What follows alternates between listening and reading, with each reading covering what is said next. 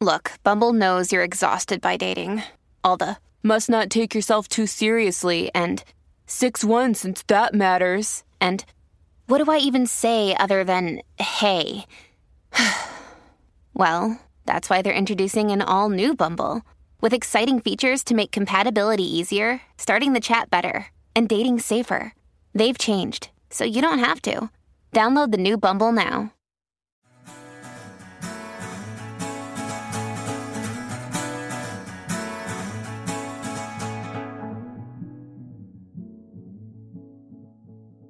Throw logic out the window because we're talking about relationships. The security and well-being of your partner is as significant to you as your own security and well-being. One thing worse than being in a bad relationship is being in a bad relationship and lying to yourself about it. I mean, just 10 big myths that I need to blow up here so we don't wind up with unrealistic expectations.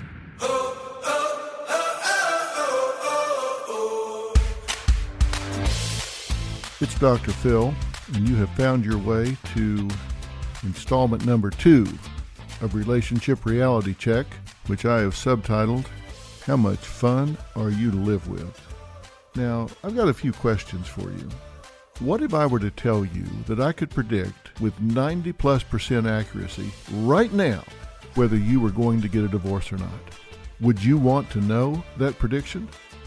What if I told you that you were laboring under some major misconceptions about what relationships are all about and whether or not you were doing the right thing to make yours work or not? Would you want to know the answer to those questions? Well, if you do, stick around because, like I said, it's time for a relationship reality check. We're going to do just that in less than a minute.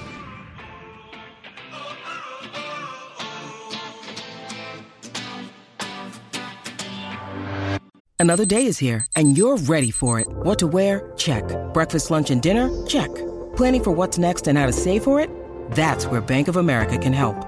For your financial to-dos, Bank of America has experts ready to help get you closer to your goals. Get started at one of our local financial centers or 24/7 in our mobile banking app. Find a location near you at bankofamerica.com/talktous. What would you like the power to do? Mobile banking requires downloading the app and is only available for select devices. Message and data rates may apply. Bank of America N.A., member FDIC.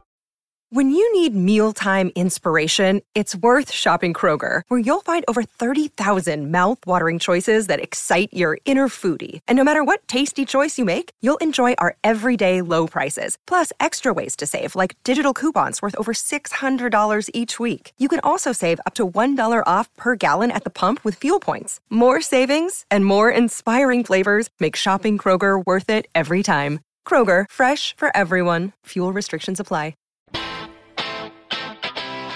Yeah, when we were talking last week, I was going over some things that probably didn't sound relationship-oriented because I was talking about you. And the reason I was talking about you, as you will recall, is I was saying the most important relationship you'll ever have is the one that you have with yourself.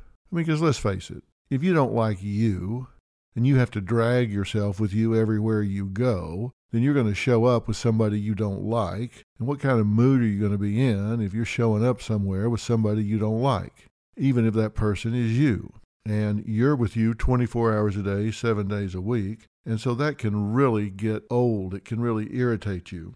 So the first thing that I said you needed to do is get right with yourself. Get honest with yourself. If there are things you don't like about you, I said we're going to have to talk about changing those things. Remember I said you're a life manager and you have one client, and you have to do a job evaluation. You have to do an evaluation of how you're doing as a life manager. And if you've managed yourself into a life of misery, depression, loneliness, poor health, financial ruin, constant stress, discord, conflict, then you're doing a crappy job of being a life manager. The problem is you can't fire yourself, so that means you got to coach yourself out of it and stick with it. So I tried to bring your attention to that so you could stop blaming other people and say, look, I'm the one that's managing my life, so if it's not where I want it to be, I need to do a better job. I need to change what I'm doing, from the inside out. I need to stop blaming other people and realize I'm the one that put me here. Nobody made me do this. I chose my partner. I chose my job. I chose my geography. I chose all of this, and only I can change it. So that's why I started focusing on you.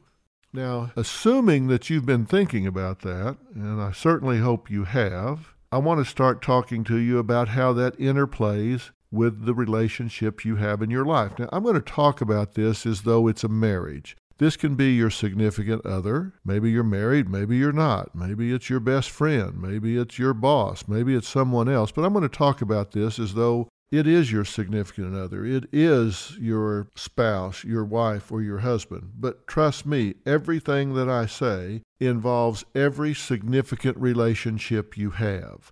I'm just going to pick one that most people are in, which is a committed relationship with somebody that they've invested their emotions in. Now, I ended our broadcast last week by saying it's possible to predict the outcome of a marriage, whether or not it's going to divorce, with great accuracy. And I'm not just saying that because I've got a really good eye for this. I just have this unique ability to spot things. There's actually been a fair amount of research done on this by some really good researchers. One of those is Dr. Gottman, and Dr. Gottman has been researching this for decades, and there's a marriage lab involved. There's all kinds of observation of couples, and longitudinal data has been collected to determine whether or not the presence of certain characteristics predicted who was going to get a divorce and who didn't, or other characteristics predicted whether somebody was going to get a divorce or they weren't. And across time, it's really been narrowed down to certain traits and characteristics that predict whether you're going to get a divorce or not.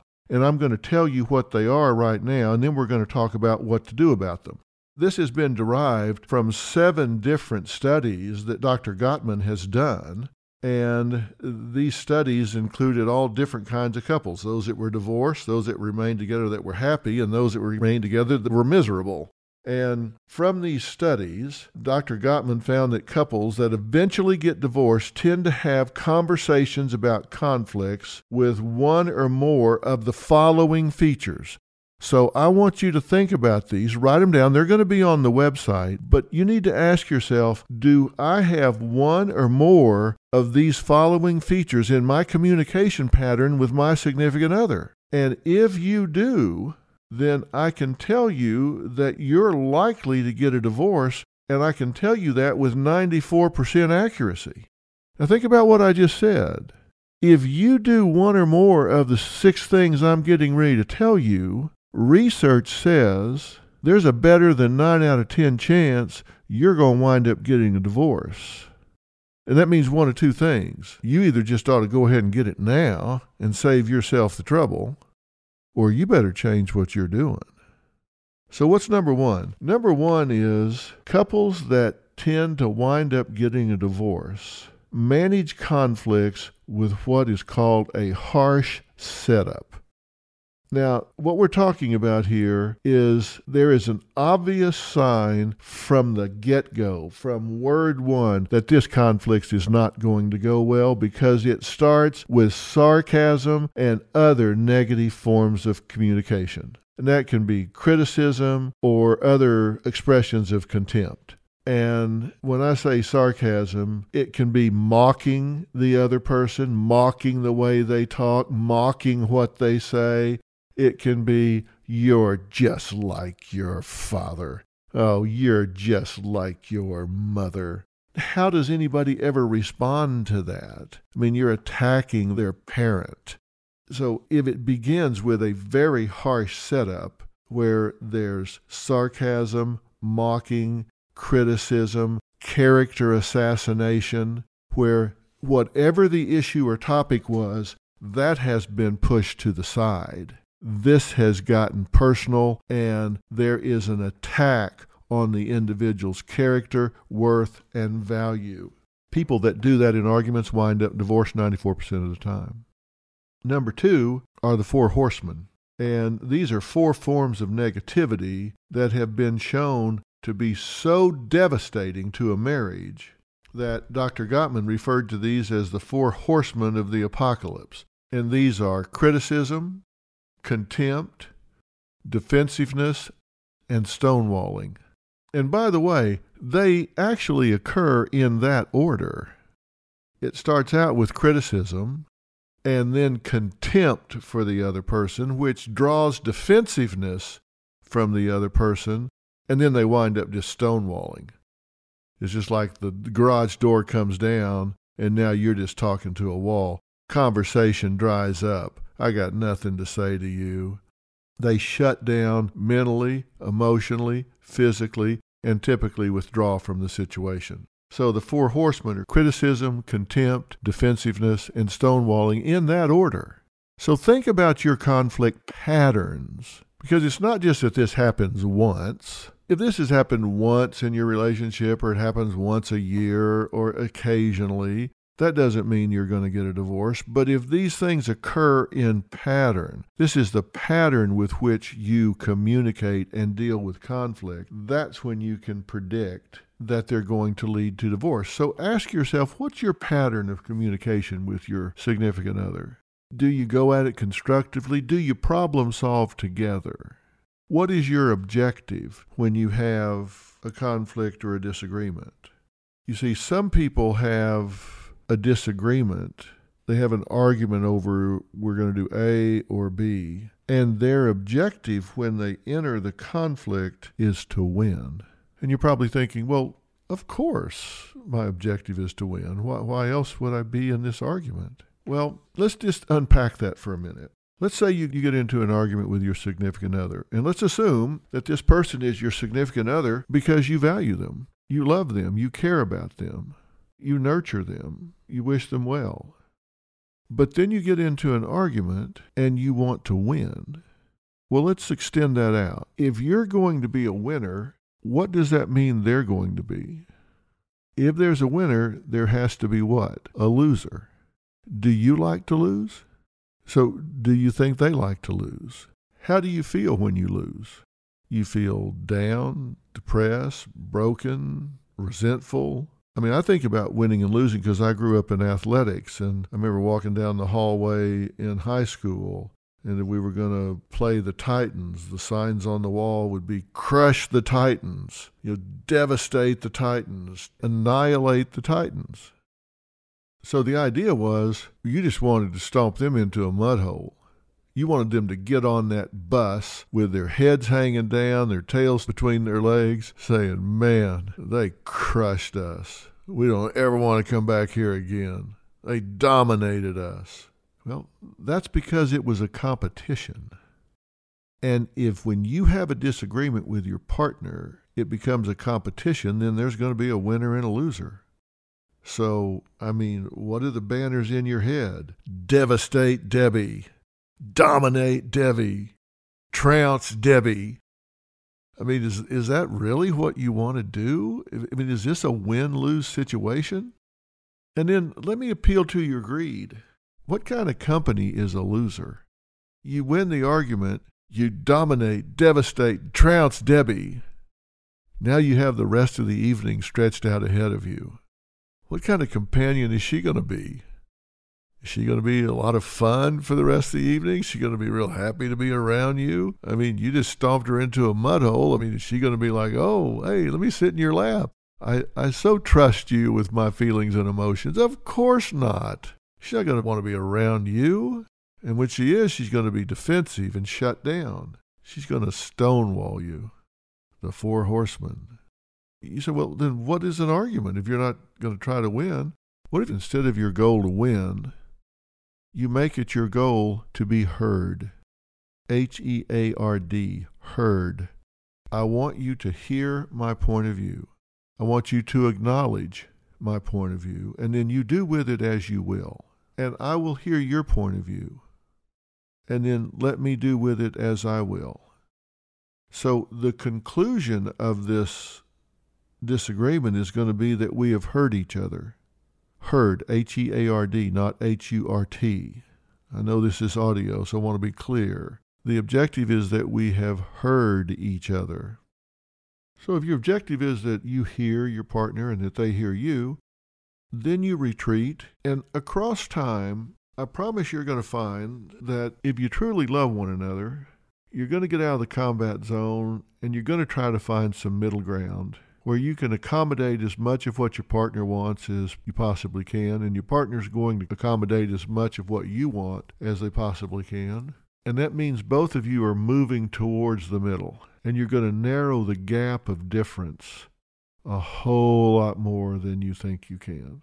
And sometimes you'll do 75% of the compromise and your partner will do 25. Maybe the next time your partner will do 75 and you'll do 25. But across time, you tend to find that middle ground where you find ways to coexist. You find ways to live together, whether it's differences about parenting, about spending money, about in-laws, religion, sex, whatever it is. You tend to find a way where you're sensitive to each other's position. But you give each other a face-saving way out of the conflict. You reflect on it.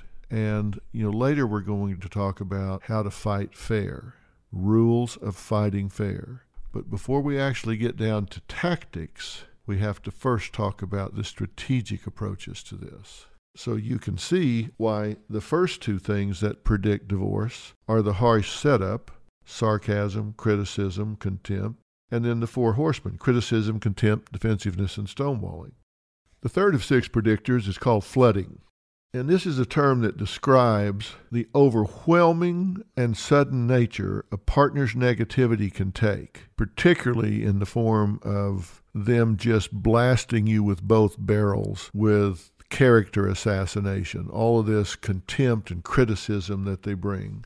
And defensiveness can have the same effect, but this is when everything just goes off the rails and it's just all-out war at this point. There's no consideration for the feelings of the other person. It's just all-out war at this point. They get so negative that it's just get them before they get me. I'm going to nail this person. And so the character assassination just takes over as the number one objective. Number 4 is body language. Look, when somebody is the target of flooding, when they come under attack, and again, the attack is personal, it's character assassination, it is really to devastate them. Their heart rate is going to go up. I mean, it's going to go over 100 beats a minute. It's going to go as high as 165 beats a minute. Their blood pressure is going to shoot up. Adrenaline is going to spike. They're going to go into fight or flight mode. There's no problem solving now. There's no reasoning. They are in fight or flight. It's like, okay, put them up. We're going to have a verbal knockdown, drag out here, or I'm getting away from you. I'm out. I'm gone. Fight or flight. It's one of our most basic reactions. And that's what happens when you are attacked in a character assassination kind of way. The 5th of 6 that predict divorce is failed repair attempts. Remember I said this was a pattern? And when I say it's a pattern, I'm talking about this has to occur overnight. Even as powerfully negative as flooding and the 4 horsemen, criticism, contempt, defensiveness, and stonewalling are, they don't seal the fate of a marriage in one bad night. There has to be a pattern of this. And when there's a pattern, it has to be followed by failed repair attempts, where the person makes half-hearted attempts, insincere apologies, doesn't really come in and repair the damage that has been done. And failure to do so, failure to really come in and acknowledge what took place and how bad an idea that was, is a reliable sign that divorce is in your future. Because the wounds never heal. And you have these open wounds. It's like your psychological skin has been burned. And so now it doesn't take much to offend the other person. It's just like you can come up and pat them on the back and they're like, oh man. They react because they're still hurting from the last time their character was attacked and assassinated. So failed repair attempts are a critical factor. And then number 6, All you have to do is interview the two people in the relationship independently and find out if they have a backlog of bad memories. Do they have a backlog of bad memories? Because if what sticks out in their mind, what they have in their memory bank is one painful experience after another, it blocks out the good times. It's the big blow up, and then the next big blow up, and what happened at Christmas, and how things went bad on one of their birthdays, and what happened on over the 4th of July, and just negative. If they have a backlog of bad memories, that is a strong predictor of divorce. Look, no couple is going to have a success-only journey through their marriage. It just doesn't happen. Everybody is going to have conflict. Everybody's going to have problems. It's never going to be success-only. But couples who have more good times than bad, couples who have fond memories, tend to have a happy marriage because they relish those good times. And you've heard me say 1,000,000 times, the best predictor of future behavior is relevant past behavior. So if your history is positive, your memory, your history in your mind is positive, then you predict a positive future. But if what you have in your head is a negative historical perspective, then you're going to predict a negative future, and it becomes a self-fulfilling prophecy. So the 6 things that predict whether you're going to get a divorce or not all have to do with how you handle conflict. And the presence of one or more of these things predict whether you're going to get a divorce with 94% accuracy. They are a harsh setup that's marked by criticism, sarcasm, and contempt. The presence of the 4 horsemen, criticism, contempt, defensiveness, and stonewalling. Flooding, where you just do all-out warfare and overwhelm the other person with criticism and contempt. Body language, where the person that is attacked goes into fight or flight mode and their biology just takes over and they shut down because they feel like the enemy is at the gates. 5 is the failed repair attempts, where there is this pattern and it never gets healed. And 6 are the bad memories that are left behind that leave that person feeling like, yeah, there's more of this coming and I just can't take it anymore. So you need to do an assessment on your marriage, your relationships, and if any of those 6 are present in a pattern-like way, then that goes on the top of your to-do list. Look, I believe that 50% of the solution to any problem lies in defining it. And when I ask a lot of people over the years, tell me the state of your marriage, they can give me an incident that happened. They can tell me how they feel or the pain that they're experiencing, but they cannot articulate the state of their marriage. They can't tell me what the issues are that are undermining their marriage. They can just say, it hurts, I don't like it, I'm unhappy, we have a lot of conflict. I say, why is that? Well, we just do. Well, why is that? What are the issues? And sometimes they'll give me a few topics, but no issues. And I can assure you, when you fight about everything, you're fighting about nothing. You have damaged each other. You have assassinated each other's character. Maybe you've carried forward a generational legacy. You have learned what you've lived. You grew up in a house that was combative, so now you're just replicating that in your own home. I don't know, but you need to know.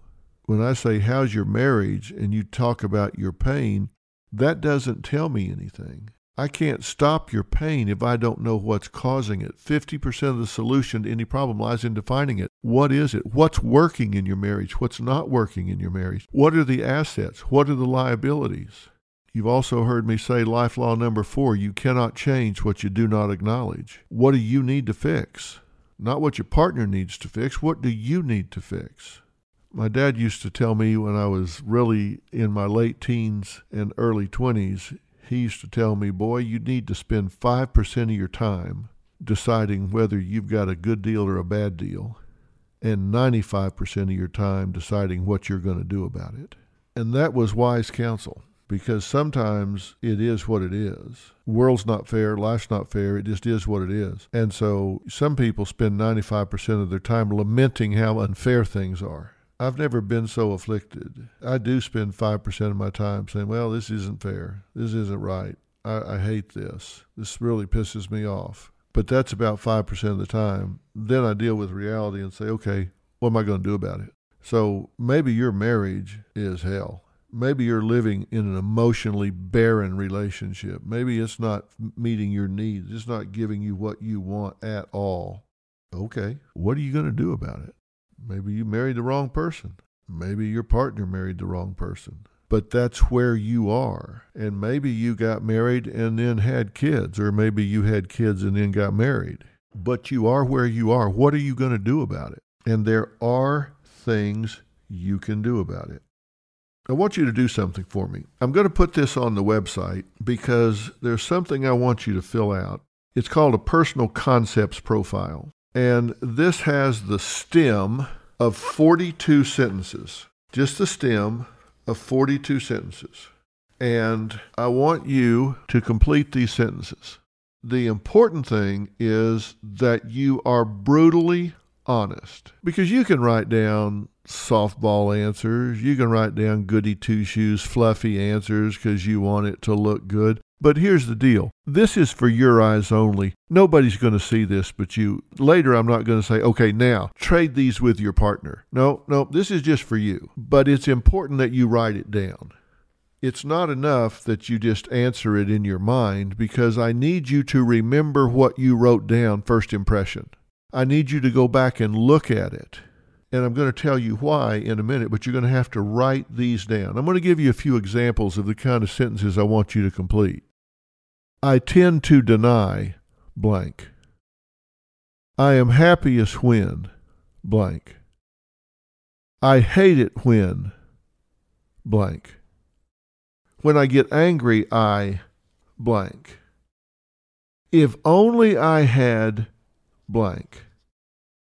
My worst trait is blank. I feel like a phony when blank. I can't forgive blank. Men blank. Women blank. If only blank. Now, those are maybe 10 or 12 examples out of 42, but I want you to fill out all 42.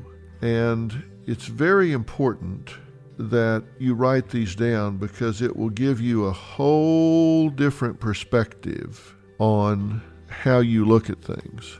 Because then I'm going to have you go back and look at your responses to 4, 6, 7, 16, 17, 24, 25, and 31, and that's going to tell you a lot about anger in your life. And then I'm going to have you look at the answers to another subset of questions that's going to tell you a lot about fear in your life. And then another subset is going to tell you a lot about loneliness in your life. A fourth subset is going to tell you a lot about blame and forgiveness in your life. And then a fifth subset is going to tell you a lot about your dreams in your life and relationship. And all of that's going to be on the website. So the 42 statements are going to be there. And then this key that says, look at these specific answers to get some insight into anger, fear, loneliness, blame and forgiveness, and your dreams. It's going to tell you an awful lot. And then while you're on the website, I want you to do a relationship health profile. And these are 62 true-false questions. And you can go through them very quickly, and I want you to go through them quickly. I don't want you to debate the answer. I want your first gut-level impression. And there are items like, I am satisfied with my sex life. My partner thinks I'm fun to be with. True or false? I am out of control. True or false? I feel picked on and put down. True or false? My partner respects me. True or false? I feel judged and respected by my partner. True or false? My partner wants to hear my stories, true or false. I envy my friends' relationships, true or false. I feel needed by my partner, true or false. Those are just a few examples. Then I'm going to have you go back and count up the number of true responses you gave to even-numbered questions and false responses you gave to odd-numbered questions. And then there's a key in there that tells you what your score means. And there are going to be categories. If your overall score is above 32, you are in extreme danger of failing. If it's between 20 and 32, you have seriously troubled relationship. You may be living an emotional divorce. If you're between 12 and 19, you're probably about average, which is not great. Certainly needs work. And if you're below 11, you're well above the norm and probably only have isolated areas you can improve. So those are some areas that I'm going to want you to look at in the beginning so you can get some real insight to where you are. Because as I said, I ask people, how's your relationship? And they go, I'll tell you where we fight and what we fight about, but we really don't know. You're not really able to answer it. And there's one last thing I want you to do while you're there, and it's pretty short. It's true or false, and there are only 10 questions. It is a relationship chemistry test, and I'll give you just a couple of the questions to give you a flavor of it. I am no longer physically attracted to my partner. Sex with my partner is energetic and satisfying. At various times I resent my partner. My partner and I no longer kiss and caress. Those are all true or false. There's just going to be 10 of those. And then I'm going to tell you how to score it and what it means so you can tell where you are chemistry-wise in your relationship. Has the sizzle gone out? That's what you want to know so you can put something on your to-do list. The first page of a book never tells the full story. And those news alerts and headlines, like the ones we get on our phones, don't even scratch the surface of what the story is really all about. Stories are like people, multi-layered and complex. It takes some digging to find the truth, but when we find it, it can change our world.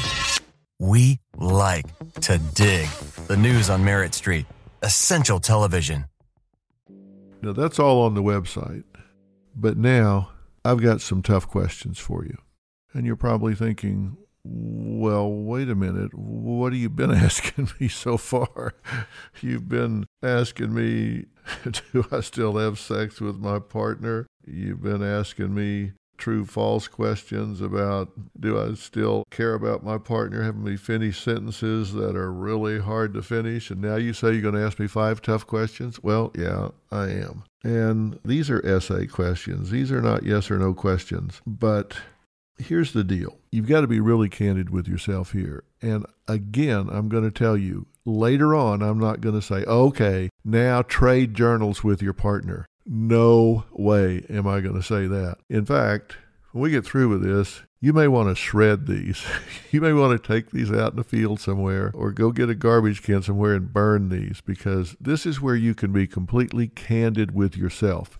And I say that because, as I've said, you cannot change what you do not acknowledge. So we've got to get really, really real. And if you were listening to my Living by Design series, and if you haven't, I highly recommend it. One of the things I said was consistent among champions is they deal with the truth. And the same thing is true here with relationships. There are just 2 things worse than being in a bad relationship. One thing worse than being in a bad relationship is being in a bad relationship and lying to yourself about it, being in denial about it. And the other thing worse than being in a bad relationship is knowing about it and doing nothing about it. You're not in denial, you know it, you've admitted it, and you don't do a damn thing about it. I've said before, the only thing worse than being in a bad relationship for a year is being in a bad relationship for a year and 1 day.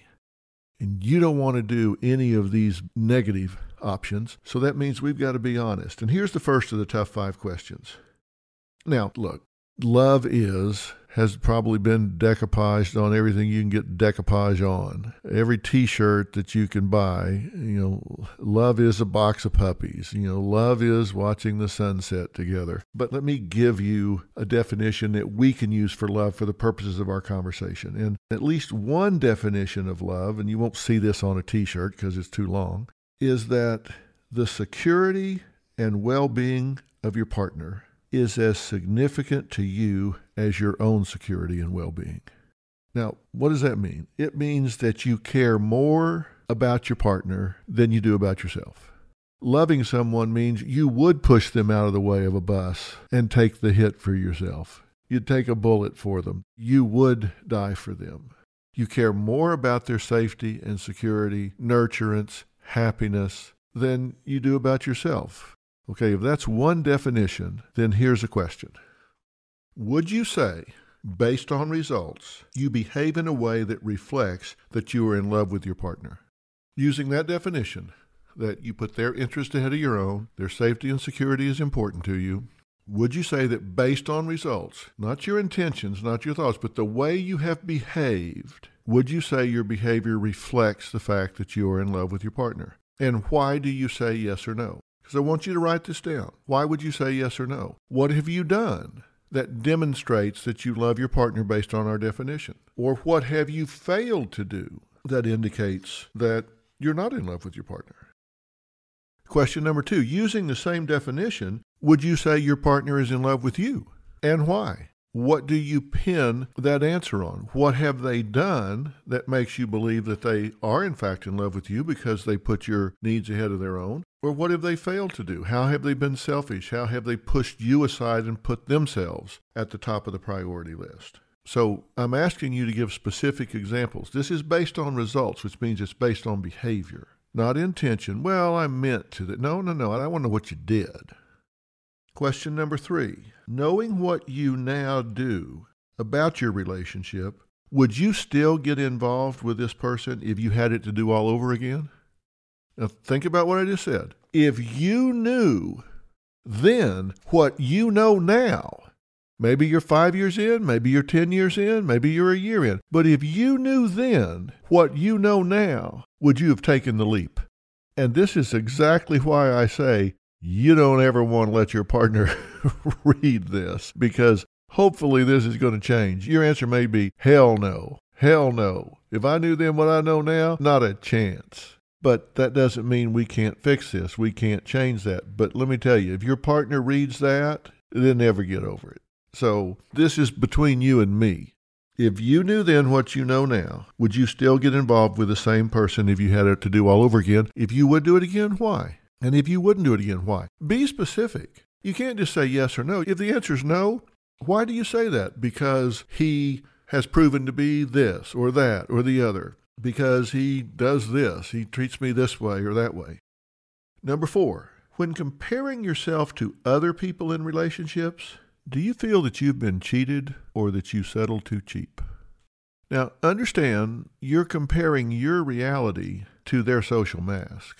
They don't call you and ask you to come over and sit in the bedroom when they're having a knockdown dragout. You just see them at a party or at dinner or whatever when they got their smile on their face. And they say, can I get you something, honey? Would you like to sit down, honey? And, maybe 30 minutes later, it's like, I hope you die. But I'm just saying, based on what you see, do you think you've been cheated or that you settled too cheap? And again, I ask that realizing you're comparing apples and oranges, but I'm interested in your attitude, whether you feel like you've been cheated or settled too cheap, and if so, why? What is it you think you see in other people, in other relationships, that you didn't get? And again, you have to write this down. And then the last question, number 5. If you could break off your relationship right now, if you could get a divorce from your partner right now, without any inconvenience, no legal costs, no embarrassment, no undue hardship on your children, if you could just wave a magic wand and undo it all, would you do it? Now, this is different than what I asked you before. What I asked you before in number 3 was, if you knew then what you know now, would you have done it then? I'm asking you now today, if there was an exit ramp that was pain-free, would you turn on your signal and take that exit ramp? And if so, why? And if the answer is no, I would not turn on my signal, get over in the right lane, and take that exit ramp. If the answer is no, why? What is it you get from this relationship that would make you stay? It's very important that you answer with specifics both ways, whether you would stay or whether you would go. If you would go, spell out why. If you would stay, what are you getting out of it? You need to acknowledge that. You need to write that down so you understand it. Now, why am I going through all of this? I'm going through all of this because I want you to be able to answer that question, because people can't articulate the state of their marriage, the state of their relationship. They can talk about the pain, they can talk about what one has done or said, but they can't really give you a state of the union being the union between the two of them. They can't really do that, and I want you to be able to do that, because if you can't do that, you don't know where you are. It's like you're being lost in the dark and you don't know where you are. Okay, now I've asked you to do a lot of soul searching. I've asked you a lot of questions and asked you to evaluate where you are. Now, why is that?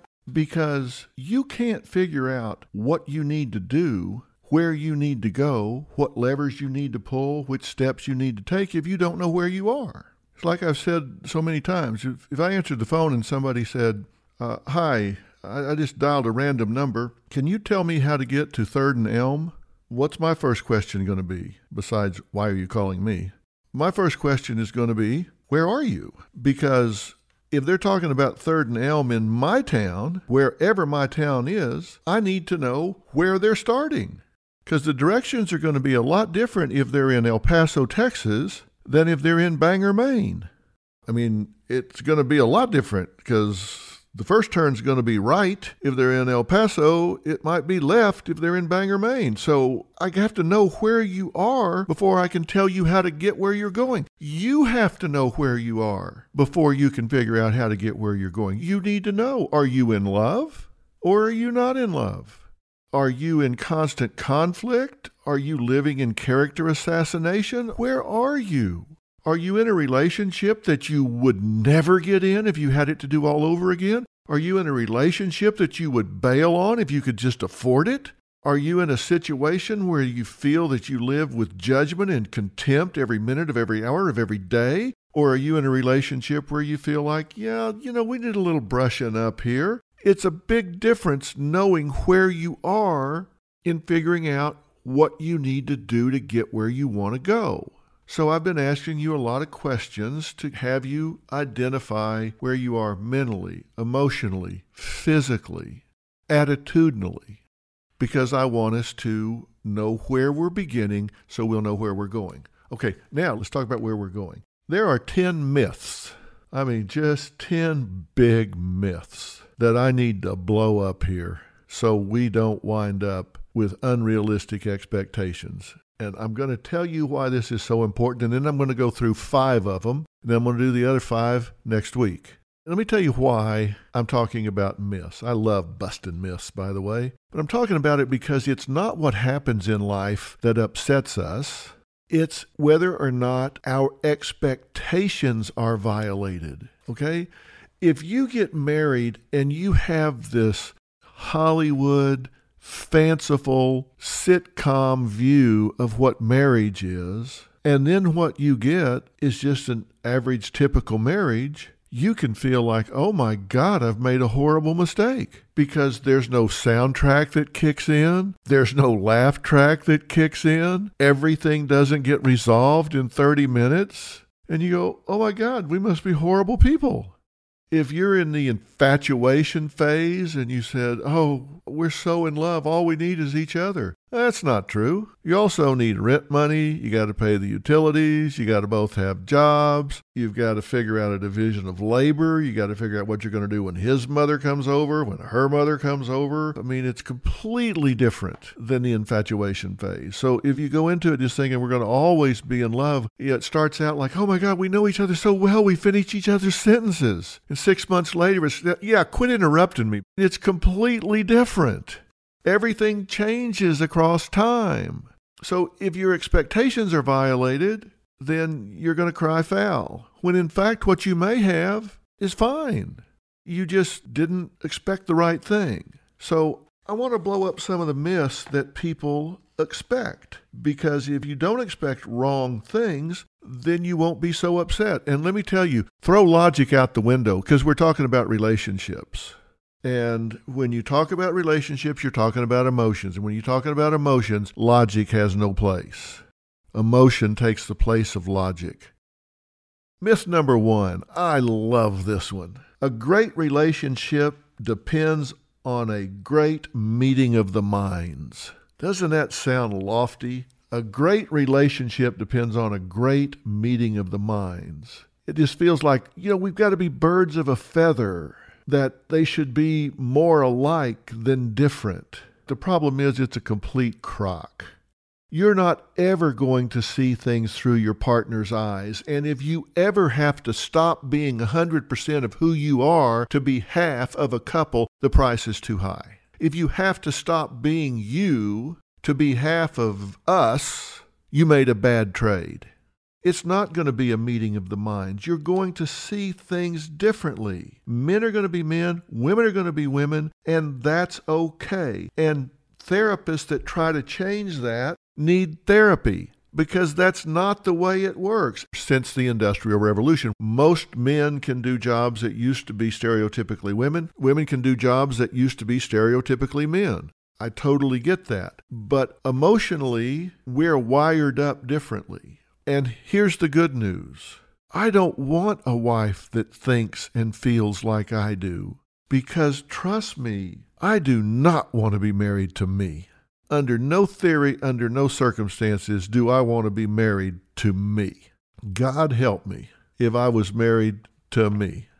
Somebody that thought like I did, problem solved like I did, reacted like I did. That would be the most boring thing I can imagine. I'm married to someone that is very different, very, very different. And that's a good thing. It's complementary. The things that aren't natural for me are natural for her. The things that are natural for her are natural for me. And so that works out. You don't have to have a great meeting of the minds. It's not better or worse. Men aren't better because they're one way or another. Women aren't better because they're one way or another. But there are individual differences. You don't have to have a great meeting of the minds. And because you and your partner don't see everything exactly the same way, that's okay. In fact, it's a good thing. Like I said, I do not want to be married to me.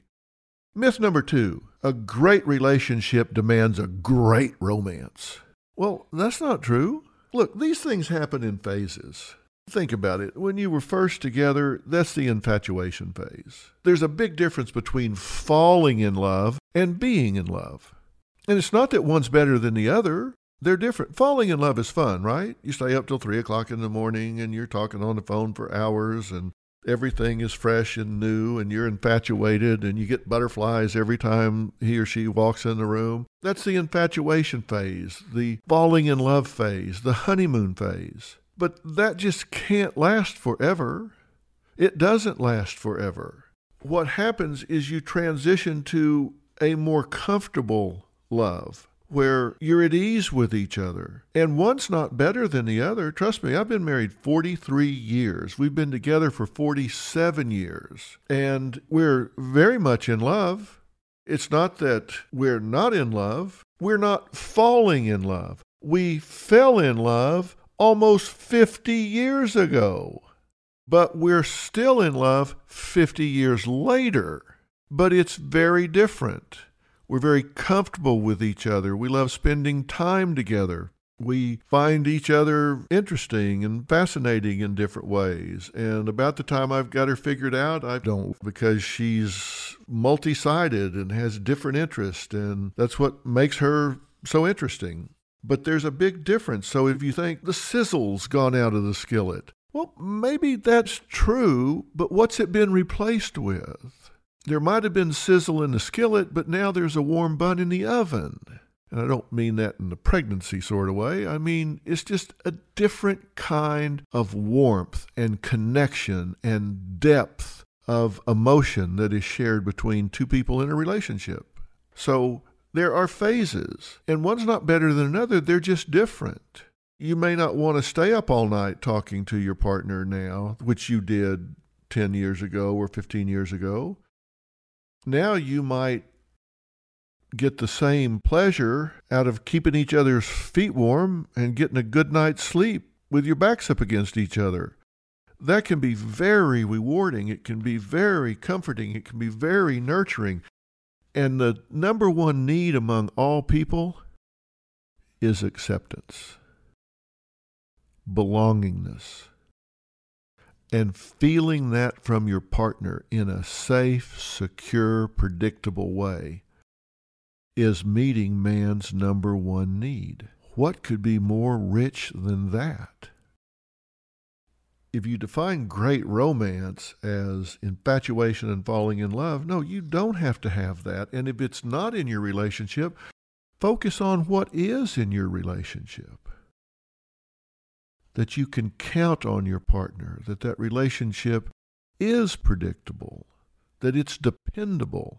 It doesn't mean that you can't surprise each other. It doesn't mean that you can't still have some mystery and find ways to keep things interesting. Of course you can.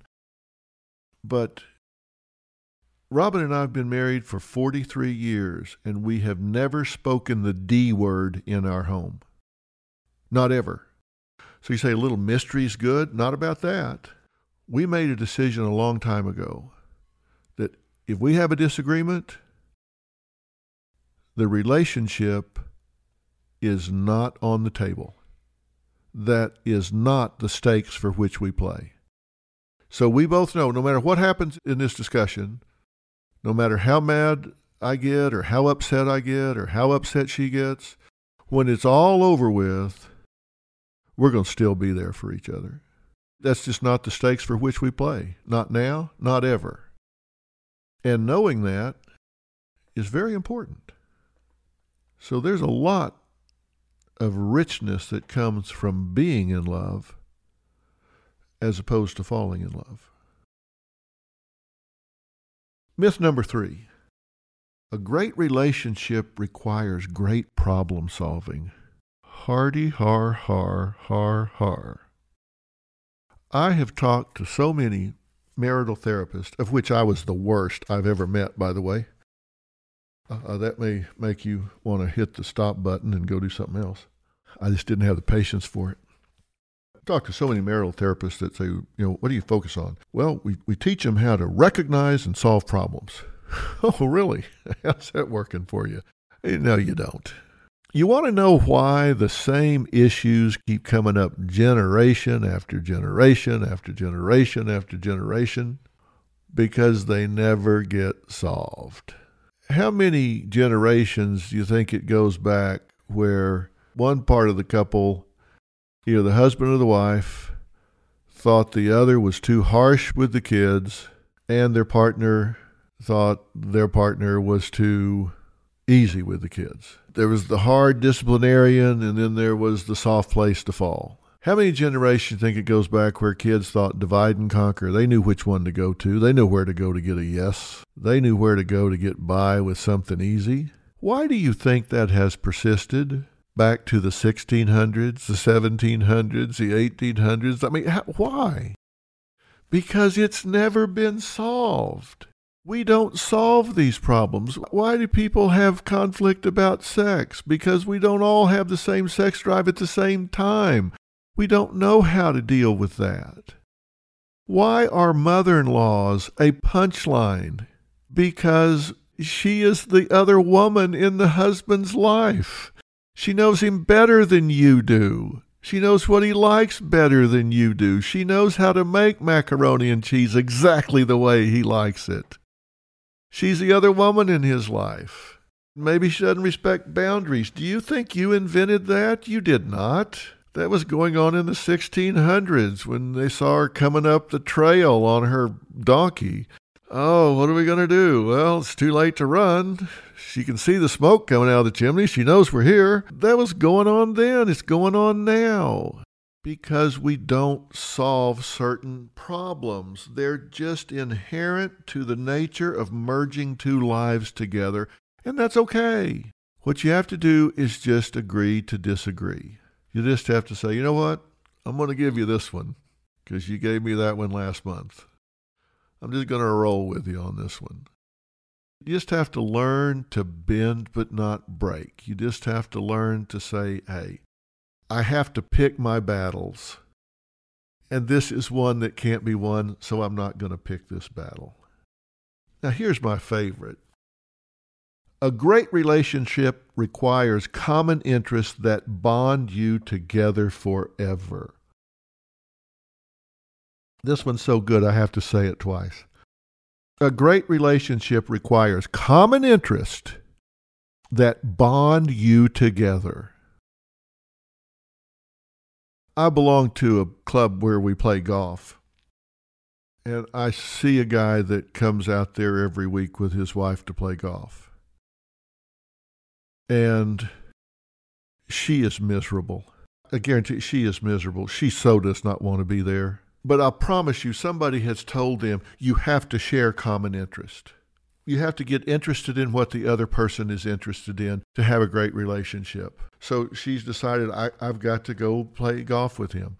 I've seen women that are getting up at 4 o'clock in the morning and sitting in a duck blind with their husband freezing to death. And I've talked to them 10 times. They said, well, did you have a good time this morning? Oh, my God, I'd rather get a root canal. Why are you here? Well, he loves it, and, I want to be interested in what he's interested in. No, you don't. No, you don't. Let me tell you. I sleep with my wife. I eat with my wife. I watch television with my wife. I travel with my wife. Now I got to go play tennis with her too? She doesn't want to do what I do. I guarantee you she wants a break from me. She has interests that I don't have. Like I said, I've been married 43 years. I promise you some of those have got to feel like dog years to her. And I play tennis every day for 2-3 hours. I am absolutely certain she treasures that time. Oh my God, he's gone. People have asked me, are you going to retire? Robin answers always, no, he's not. Because she doesn't want me here underfoot all the time. We don't have a lot of common interest other than living together, eating together, having kids together, living in the same house together. We travel together. We do everything together. Now I've got to go do these things that she's interested in, or she's got to go do the hobbies that I have. She doesn't want to go to the golf course with me. What's she going to come watch me play tennis? We played in a doubles tournament one time. It did not work out. We totally looked at it differently. She looked at it as camaraderie. I looked at it as competition. We just looked at it differently. You don't have to share common interest with your spouse. If they go off and do things on their own, great. Support them in doing that. Encourage them to doing that. But you don't have to do everything with your spouse. We love our time together. And that's probably due in part because we have time apart. Think about it. Do you love ice cream? What if you had it for breakfast, lunch, and dinner 7 days a week for a year? My first job was at a pizza place, and I worked there for a good while. And then I got fired because I kept forgetting to put the drinks on the ticket, and that apparently was a really high-profit item. And so they said, after telling me about 10 times, they said, all right, sorry, you're out of here. So I got fired, but I was 13 and lied and said I was 16, so I guess my brain wasn't quite ready to put the drinks on the ticket. But after working at that pizza place, I couldn't eat pizza for like 5 years because as soon as I smelled it, it was like, oh my God. I was so saturated with the spices and ingredients and everything of pizza, I couldn't eat it again for 5 years. And then all of a sudden, it was okay. I just started eating it again. But I was so overwhelmed with it that I just lost my appetite for it. I don't want that to ever happen in a relationship. You need breaks. You need time alone to go do something. Go do something with your friends. Go do something in your workshop. Go spend time in the garden or at the library or doing whatever you want to do, whatever your interests are, you need some time alone. I promise you, you need some time apart from your partner. Myth number 5, and then we'll be done. And this one is just such a ridiculous myth that I'll be very quick. It says, a great relationship is a peaceful one. I list that as a myth, but I don't really know it's true because I don't think it's ever happened. There is no relationship that is entirely peaceful. People ask Robin and I, do you guys have big arguments? The answer is no. We don't have big arguments because we don't let them get big. We deal with things as they come up. We don't let it build up for 30 days and then go nuclear. We deal with it at the time while it's still a brush fire before it turns into a forest fire. But there are no peaceful relationships. You're merging two lives, two individuals. They're different, and so they're going to get in each other's way. You're going to see things differently, and you're going to have conflict. And some of it you'll never resolve. And if your expectation is, I'll never resolve this, I'll just live with it, well, then that's okay. That's okay. If you don't have the expectation that it's going to be a success-only journey, then you won't freak out when it's not. Recognize there are going to be rough patches. You're going to have some disagreements. And later on, I'm going to talk to you about how to fight fair. When I say fight, I mean argue. I mean disagree. I don't mean physically fight, because that's a drop-dead deal breaker. So those are 5 of the 10 myths that I want you to get clear in your mind. There is no weaker sex. There is no superior way of thinking about these things. We need to embrace the differences. We need to embrace the differences. I told you how you can predict divorce. If you're doing those things, you need to stop when we're together. The next time, I'm going to tell you something, one thing that can absolutely change the destiny of your relationship. And it has to do with the first 4 minutes. The first 4 minutes.